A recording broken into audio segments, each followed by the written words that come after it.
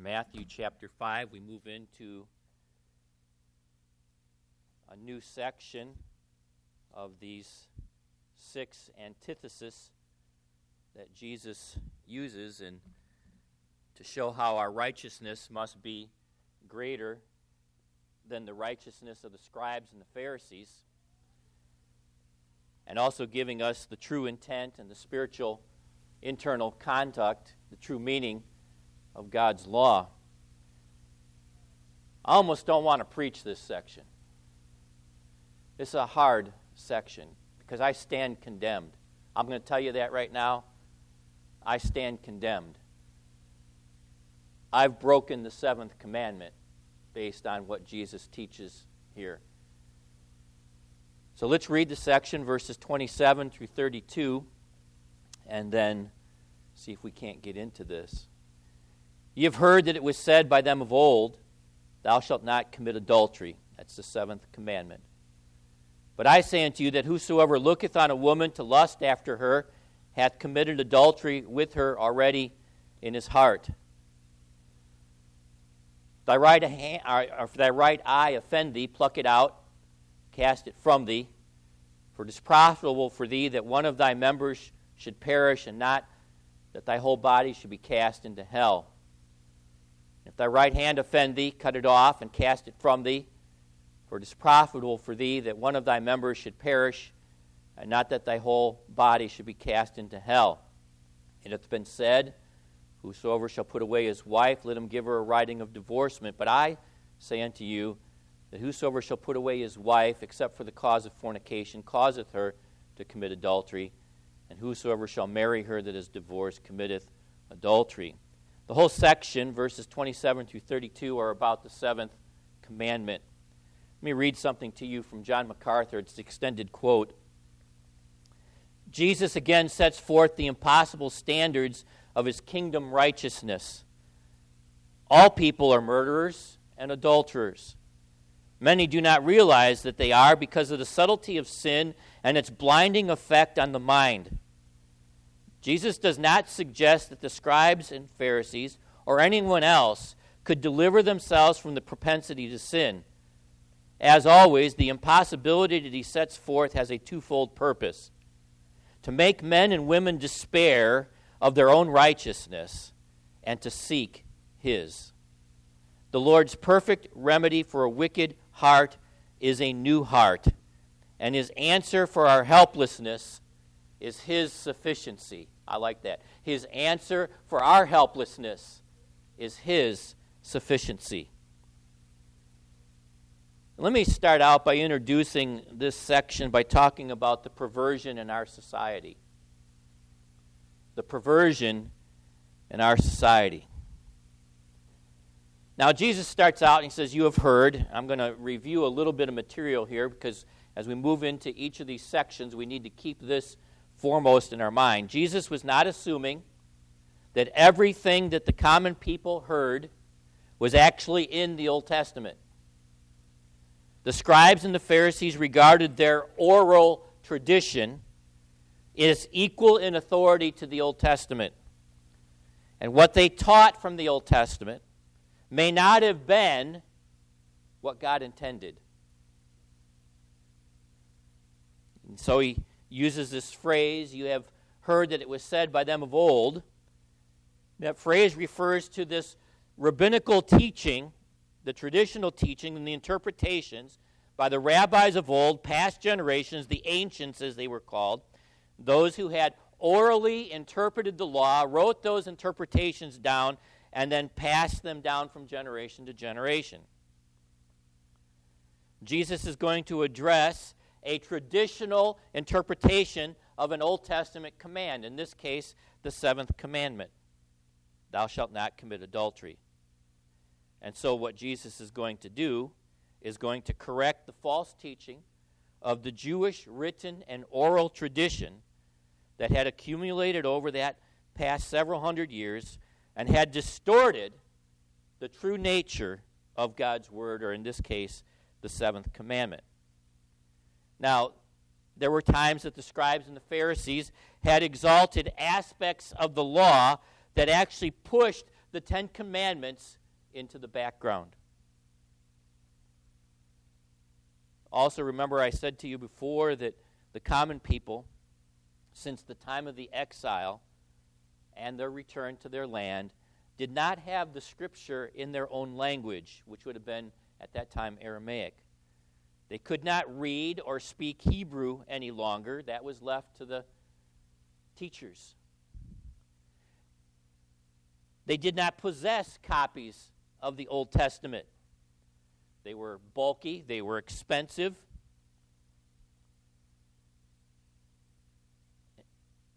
And so, due to the respect of their religious leaders, they just accepted whatever those religious leaders taught them. Most of Jesus' hearers depended on what they heard because they could not read. And so they would hear the teaching in the synagogues. They would hear the interpretations of the Old Testament law that had been passed on from generation to generation. And so Jesus starts each of these sections not with what the Old Testament said, but what the rabbi said that the Old Testament said. And in many cases, a false interpretation. So Jesus is going to correct their understanding of the Old Testament. Now, two things seem to be what Jesus is concerned with here. Correcting the erroneous traditions, which would have been the false interpretations of the scribes and the Pharisees, those men who always quoted the fathers. And the second thing was going to show the true nature and authority of the law. And folks, this is where I just like to step away from this passage of Scripture and not have to preach it at all. This is a hard one. So what about our society? The perversion in our society. Our society in general, let's talk about that. What Jesus is going to teach here is a standard, a righteousness that is opposed to what is widely accepted by society in general, and sadly by some Christians as well. We have moved very far from Jesus teaching the true intent of the seventh commandment.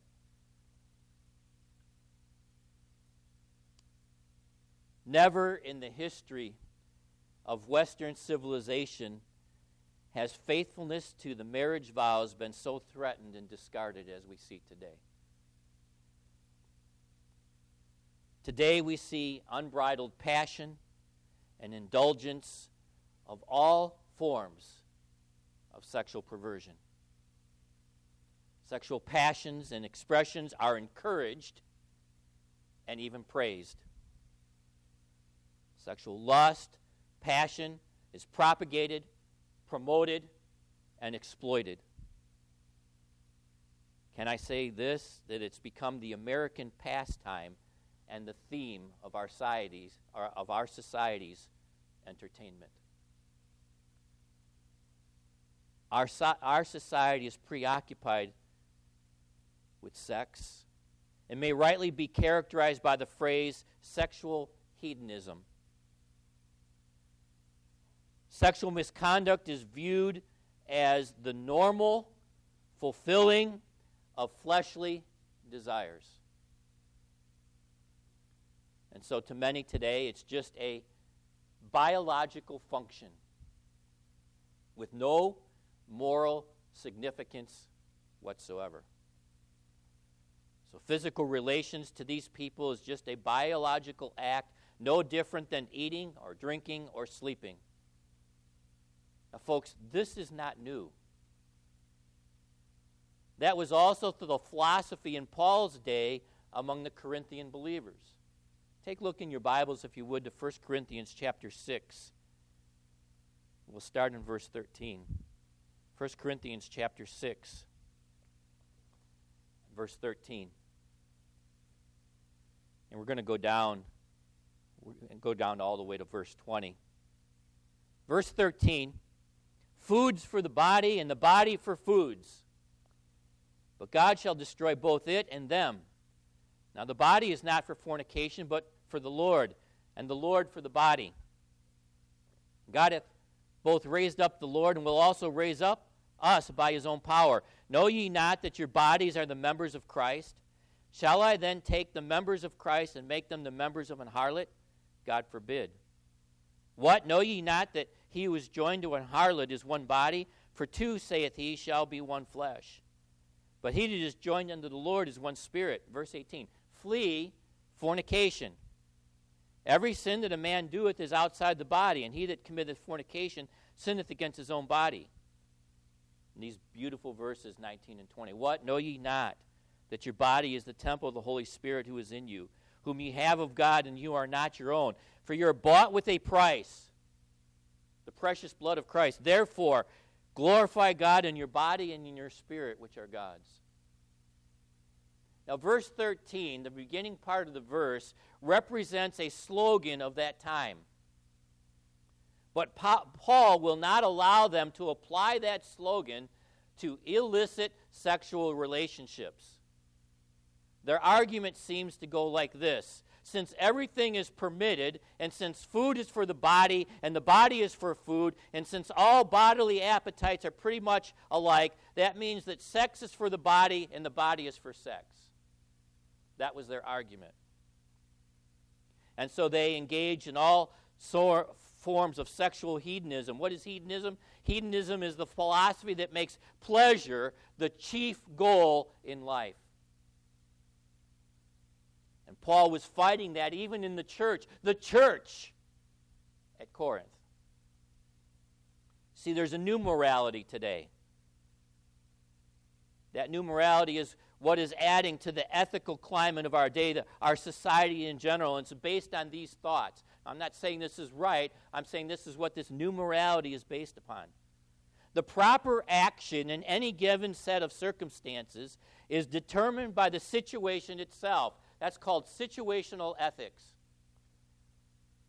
And not by any predetermined norm of ethics, including biblical ethics. That's wrong.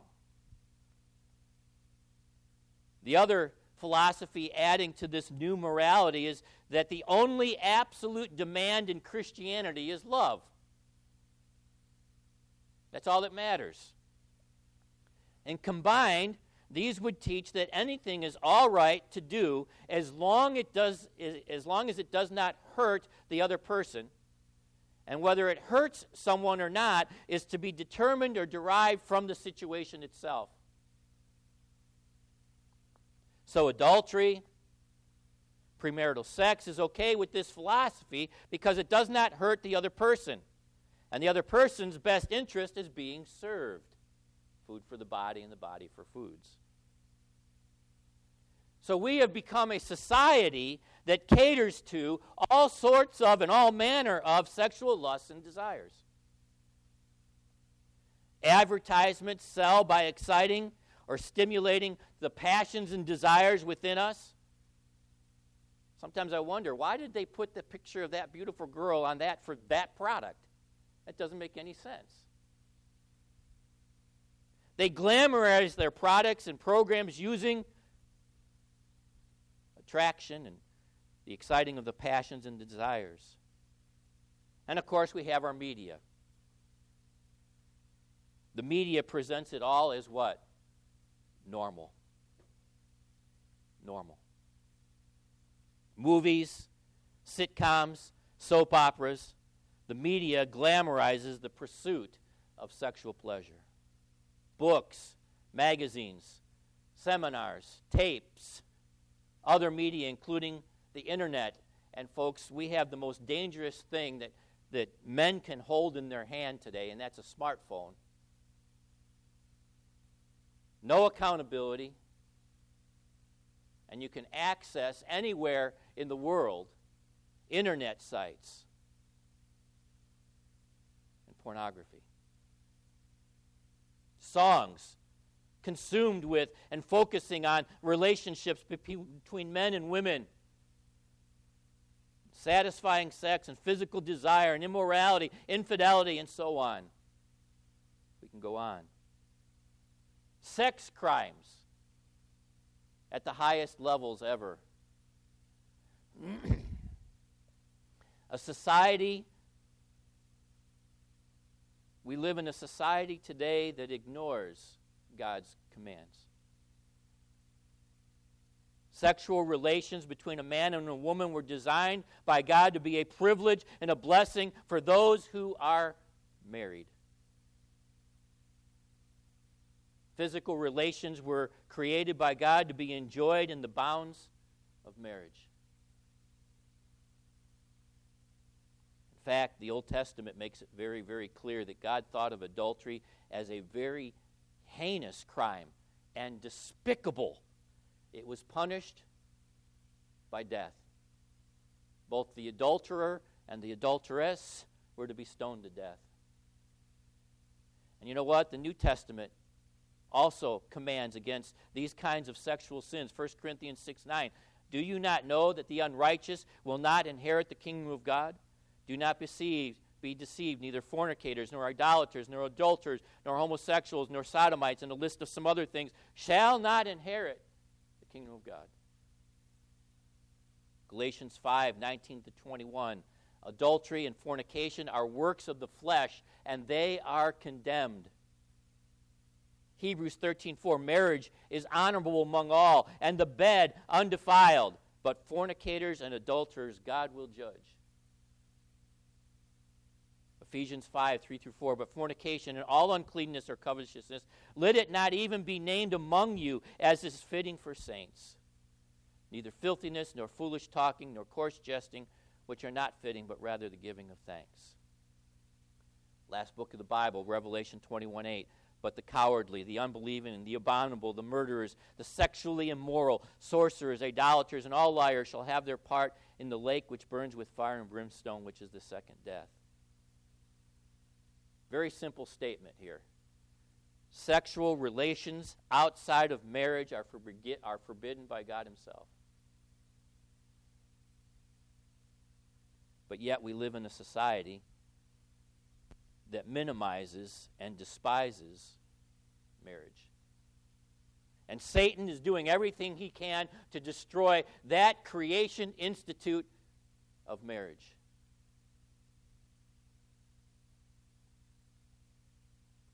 People today scorn, laugh at, and ridicule marriage, fidelity, and moral purity. And Jesus handles this in such a way that, like the first section, if any of us were there, our mouths would have dropped to the ground. We wouldn't have believed what Jesus was saying here. We're talking about the sixth commandment, thou shalt not commit adultery, or the seventh commandment. The sixth commandment dealt with the sanctity of life, thou shalt not kill. The seventh commandment deals with the sanctity of marriage. And when you understand the seventh commandment in the light of the 10th commandment, which says you shall not covet your neighbor's wife, it should have been clear that lust was involved as well. But, of course, the scribes and the Pharisees, keying in on the external only, as long as you didn't commit the actual act of adultery, you were okay. And as I said, the penalty for adultery was death. Deuteronomy 22:22. If a man is found lying with a woman married to a husband, then both of them shall die. The man that lay with the woman and the woman, so shall you put away the evil from Israel. So what was their definition of adultery? Of course, as it was for murder, thou shalt not kill, the actual physical act of sexual relations with someone other than your wife. That was their definition. Extramarital sexual relations between a man and another's wife actually would be the better way to say it, because in that day and age, men had concubines, and that was not considered adultery. A woman had to remain pure and chaste, but a man could have concubines. Didn't seem fair, did it, ladies? Or if a man had sexual relations with a single woman, it was not considered adultery either. Today, we define adultery as sexual relations with anyone other than your marriage partner. So in that day, a man would not be guilty of adultery if the woman was not married. Committing adultery with another man's wife, get this, violated the rights of the husband. Had nothing to do with his own wife. It violated the rights of the husband whose wife he had sexual relations with. They saw adultery in terms of theft rather than purity. In other words, you were stealing another man's wife. A woman was expected to be chaste before marriage and remain faithful after marriage. But a man, he could have concubines. I could go on. So they had taken the letter of the law and reduced it to this one instance in which they could then, like for thou shalt not kill, check it off the list, and they were innocent. In fact, the actual command, the seventh commandment, did not specify just the men. Both men and women were to remain faithful. And Jesus is referring to their understanding of adultery, which falls very short of God's intended meaning. They thought as long as a married man did not have any physical relations with someone else outside of his own marriage bounds, he was obedient to this command. And so we get to verse 28, but I say unto you. Again, Jesus is not changing, not expanding the law. He's showing that keeping the law is more than just the external physical act. He's showing that it's just not the letter of the law. The law went further than what they had heard, further than what they had understood. The law had a spiritual content, an internal content to it. And so this statement that Jesus said emphatically against what they had heard, but I say to you, that I is emphatic. Jesus is contrasting what he is about to say with the traditional interpretations. And he sets himself up as the authority, and he has a right to set himself up as the authority because he's the God who gave the law in the first place. He's not setting himself up over against the law as though Moses taught one thing and now he's going to teach something else. He does, however, set himself over against the external interpretations of the law by the scribes and the Pharisees, by the rabbis of that day, and their oral tradition passed on from generation to generation. It was not the law that was the problem. It was not the law that was in error. It was their explanation of it. So he's showing that what he is teaching does not contradict the law at all, or the Old Testament. He's in complete agreement with every word or truth. He's not setting up a new law. He's showing that the teaching of the oral tradition passed on from generation to generation does not agree with the Old Testament law, the true nature, the spiritual nature of the law. And in so doing, he's showing that the righteousness that God gives is a righteousness that's of the heart. Hence, he fulfills the law, his law, inside a person, in his heart. You see, folks, our problem is not with the external acts. Our problem is our heart. So Jesus is showing us that he, as well as the law, was more concerned with the origin of sin that leads to the actions of sin. It's not just the external action that is prohibited.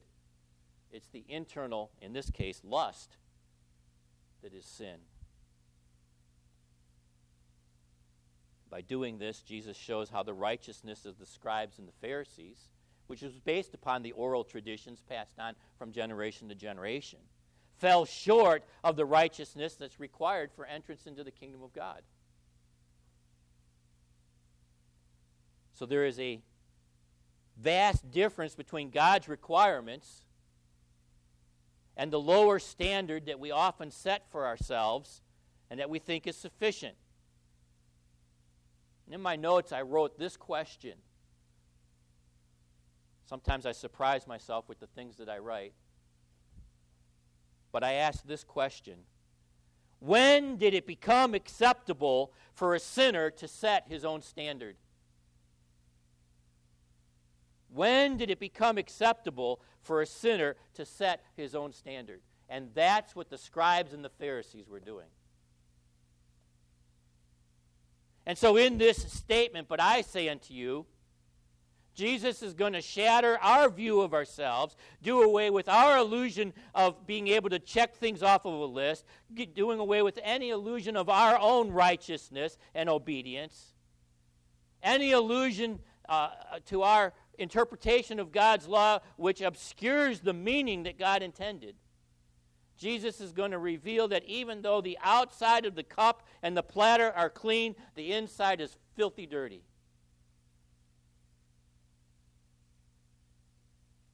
So if we hold to an external righteousness, our view of ourselves will always be higher and more complimentary. That's why, folks, I don't like this section. I hate this section. This is terrible. Because I stand condemned. And may I say that, ladies, as we go on, you could probably shut me off because most of this is going to be aimed at the men. Don't do that, of course, but this one is hard. Which one of us can say we're not guilty of either murder or adultery under Christ's definition here? Anger and sexual lust are very powerful influences in our society.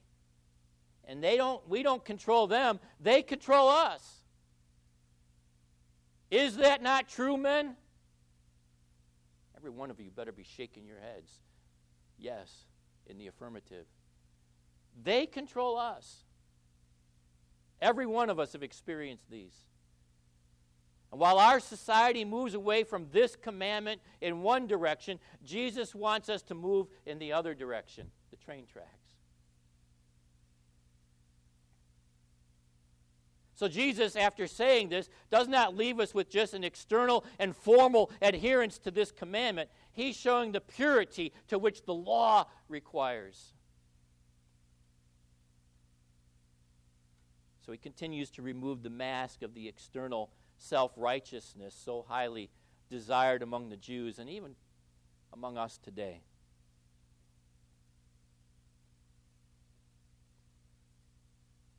But I say unto you, that whosoever looketh on a woman to lust after her hath committed adultery with her already in his heart. Looking with the intent of lusting is adultery. Now, we're not talking about being safe as long as there's not a second look or glance. It is not what we do with our physical eyes so much, men. This looking here is a continual process of looking, gazing, staring in order to lust. We're not talking about an involuntary glance, not an unexpected or an unavoidable situation. Not when a man sees a woman dressed immodestly as she walks by or as he walks by. If the sin is resisted and the look is turned away somewhere else, there's no sin or guilt here. And folks, it's awful hard in our society to walk around nowadays with blinders on. We are talking about an intentional and repeated looking, a continuing to look in order to satisfy the lust or to see more. It is looking until the passions are excited and the lust has conceived and the sexual thoughts are beginning.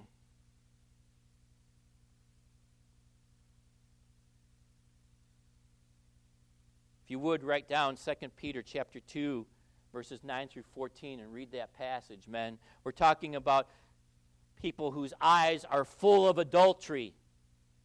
They cannot look at a woman without evaluating or contemplating whether or not she would be a good sexual partner.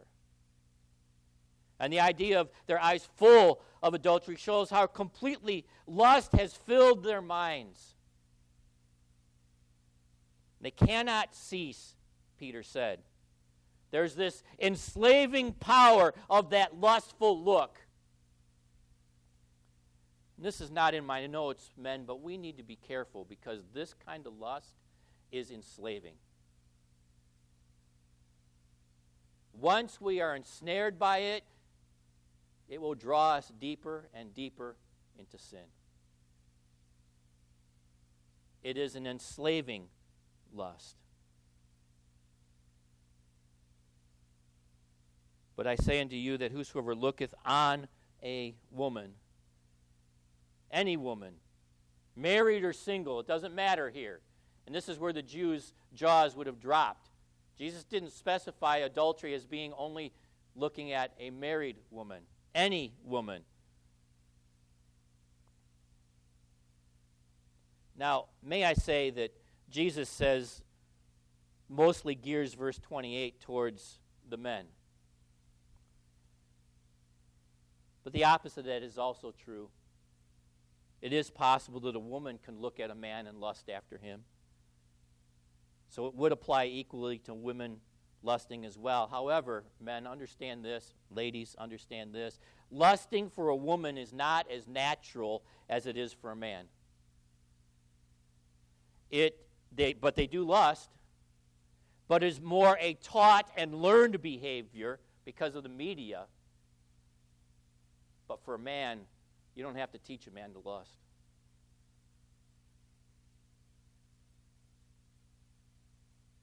But it does occur, the other side of this as well. Genesis 39:7 tells us that it can happen for a woman. Talking about Potiphar's wife, and it came to pass after these things that his master's wife cast longing eyes on Joseph, and she said, "Lie with me." So it is possible.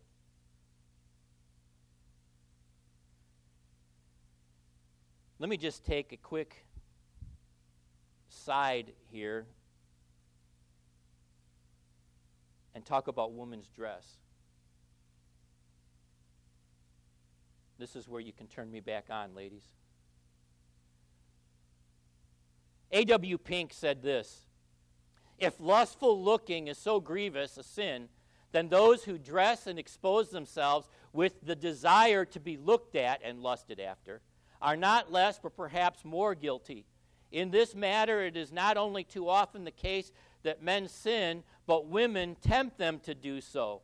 How great then must be the guilt of the great majority of modern misses who deliberately seek to arouse the sexual passions of young men, and how much greater still is the guilt of most of their mothers for allowing them to become lascivious temptresses."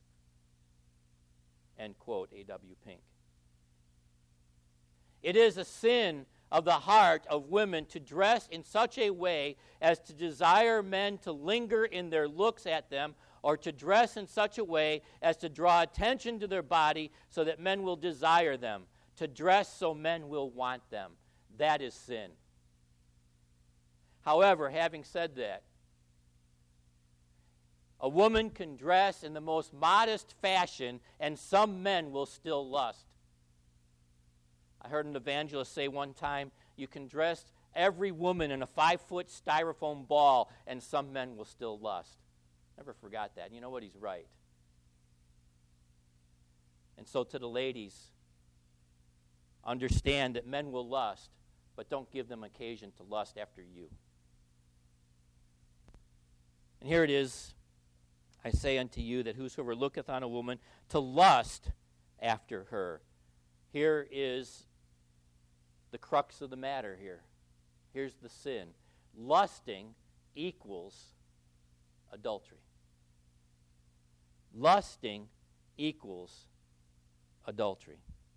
The goal of the action of looking is to lust. And if that happens, It says you've already committed adultery with her in your heart. So looking with the purpose of lusting, looking that ends in an impure imagination, breaks the seventh commandment. So the man who looks so he can satisfy his evil desires is what is being talked about here. Looking in such a way that he can impress that image on his mind so he can fantasize later. Or, as some have talked about, undressing the woman in your mind. I have a stop on my route in Chicago that I can't go onto the dock because there's girly calendars in there. Now, I've never told the guy who unloads my truck why I don't go in there, but he comes out to my truck. I don't have to go in there. So I can't go in there. I just can't do it. We're talking in verse 27 about a man that goes to an X-rated movie. About a man who gets a movie because he knows there will be images in that movie he can look at and lust after. Who purposely watches certain shows because of its content. The man that intentionally goes to certain internet sites. The man who goes to the beach. You know why. This is the man who does anything with the expectation and desire of having those lusts flamed and passions sinfully excited.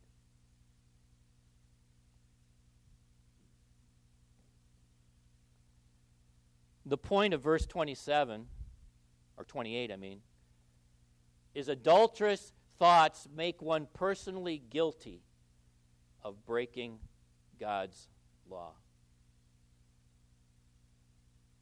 The secret intentions of the heart, though never carried out physically, they're only there mentally, men make us an adulterer. And I stand guilty. As in the first section about thou shalt not kill, we're all guilty of this. And you know what this shows? This shows the human impossibility of obeying the law in order to get into the kingdom of heaven. Understanding what Jesus said in verse 28, man or woman, doesn't matter, shows the absolute impossibility of keeping God's law. It is absurd to think that anyone can meet this demand of the law and why we need God's mercy. It shows again why we are all guilty and we need the righteousness of Christ to be given to us. So remember that the purpose of the law, among other things, was to show the exceeding sinfulness of sin, to show sin's true nature, and to show where it comes from, where it originates in the heart of man.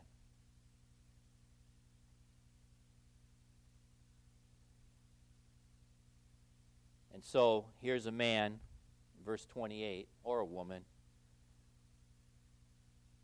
has this lustful desire. The woman becomes the object of his lust. He wants her. She becomes the object of his lust in order to desire to have her physically. This word lust has a possessive nature to it, a possessive aspect to it, with sensual overtones. The idea is to possess, to dominate, to use for one's own purpose or pleasure. That deep-seated lust consumes and devours us. It's a lust that in the imagination possesses and mentally contemplates, mentally commits adultery. You've heard that it was said by them of old, Thou shalt not commit adultery. But I say unto you, whosoever looketh on a woman to lust after her hath committed adultery with her already in his heart. Not an easy section. Not an easy section at all. And it says that he's committed adultery with her already in his heart. What is adultery? Adultery is the breaking of those vows you made on your marriage day, the covenant that you made with your husband or the man or woman that you were going to marry. And you made that covenant not before people. Yes, that happened, but you made that covenant before who? Before God.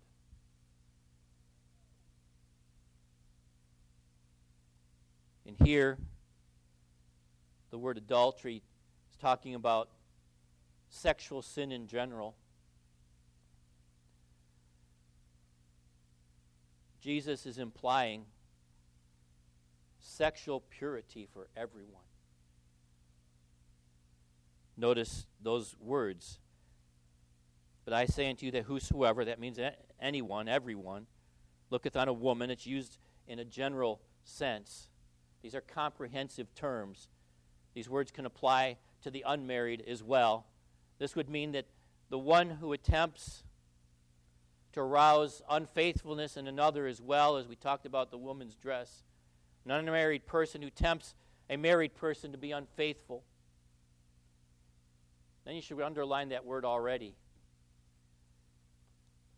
He's already committed adultery with her in his heart. How? Just by that lustful looking. He's already done it in his heart. It's not so much the look and the lust that has caused the sin. It is the sin in the heart that has caused the look and the lust. The look and the lust is the expression of the sin that's already in the heart. The sin's already taken place. The individual is already personally guilty. That lustful and desirous look has shown that adultery has already taken place in his heart. Sin originates in the heart. God knows and judges the heart. It is from the heart that all these sins in actual take place. Matthew 15, 18 and 19. But those things which proceed out of the mouth come from the heart. They defile a man. For out of the heart proceed evil thoughts, murders, adulteries, fornications. The heart is that central focus of the individual's inner life, the center of one's being or person, the center of one's desires and actions, the center of a person's life, his emotions, his thoughts, his will. Lusting to have another woman that is not yours shows that one's very person has been incriminated. Guilty at the very core of his being, at the very inner of his being. We're talking about personal guilt here, inner personal guilt. And so, verse 28 can be talking about people who would never actually commit the physical act of adultery or even dream of it, but they may enjoy sinning in their mind, in their heart, in their imagination. At this point, we throw our hands up. We would object and say that's impossible. It's impossible to keep the seventh commandment. And so Jesus, in the next verses, is going to give us the remedy, the cure to how to prevent this. May we not be like people who deny that the problem is in the heart. May we understand that our heart is the problem. And all men, we need God's help for this. Make a covenant with your eyes. Ask the Lord to keep you, to keep your heart pure, to keep your mind pure. Find accountability.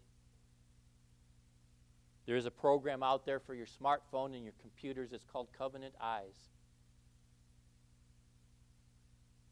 Every internet site that you would go to is recorded and sent to two people of your choice to keep you accountable. So if this is that kind of problem for you, I recommend that. I recommend meditating on this and realizing how despicable it is in God's eyes for us to break the seventh commandment. And the way we do that is by looking on a woman and lusting after her. It's not easy.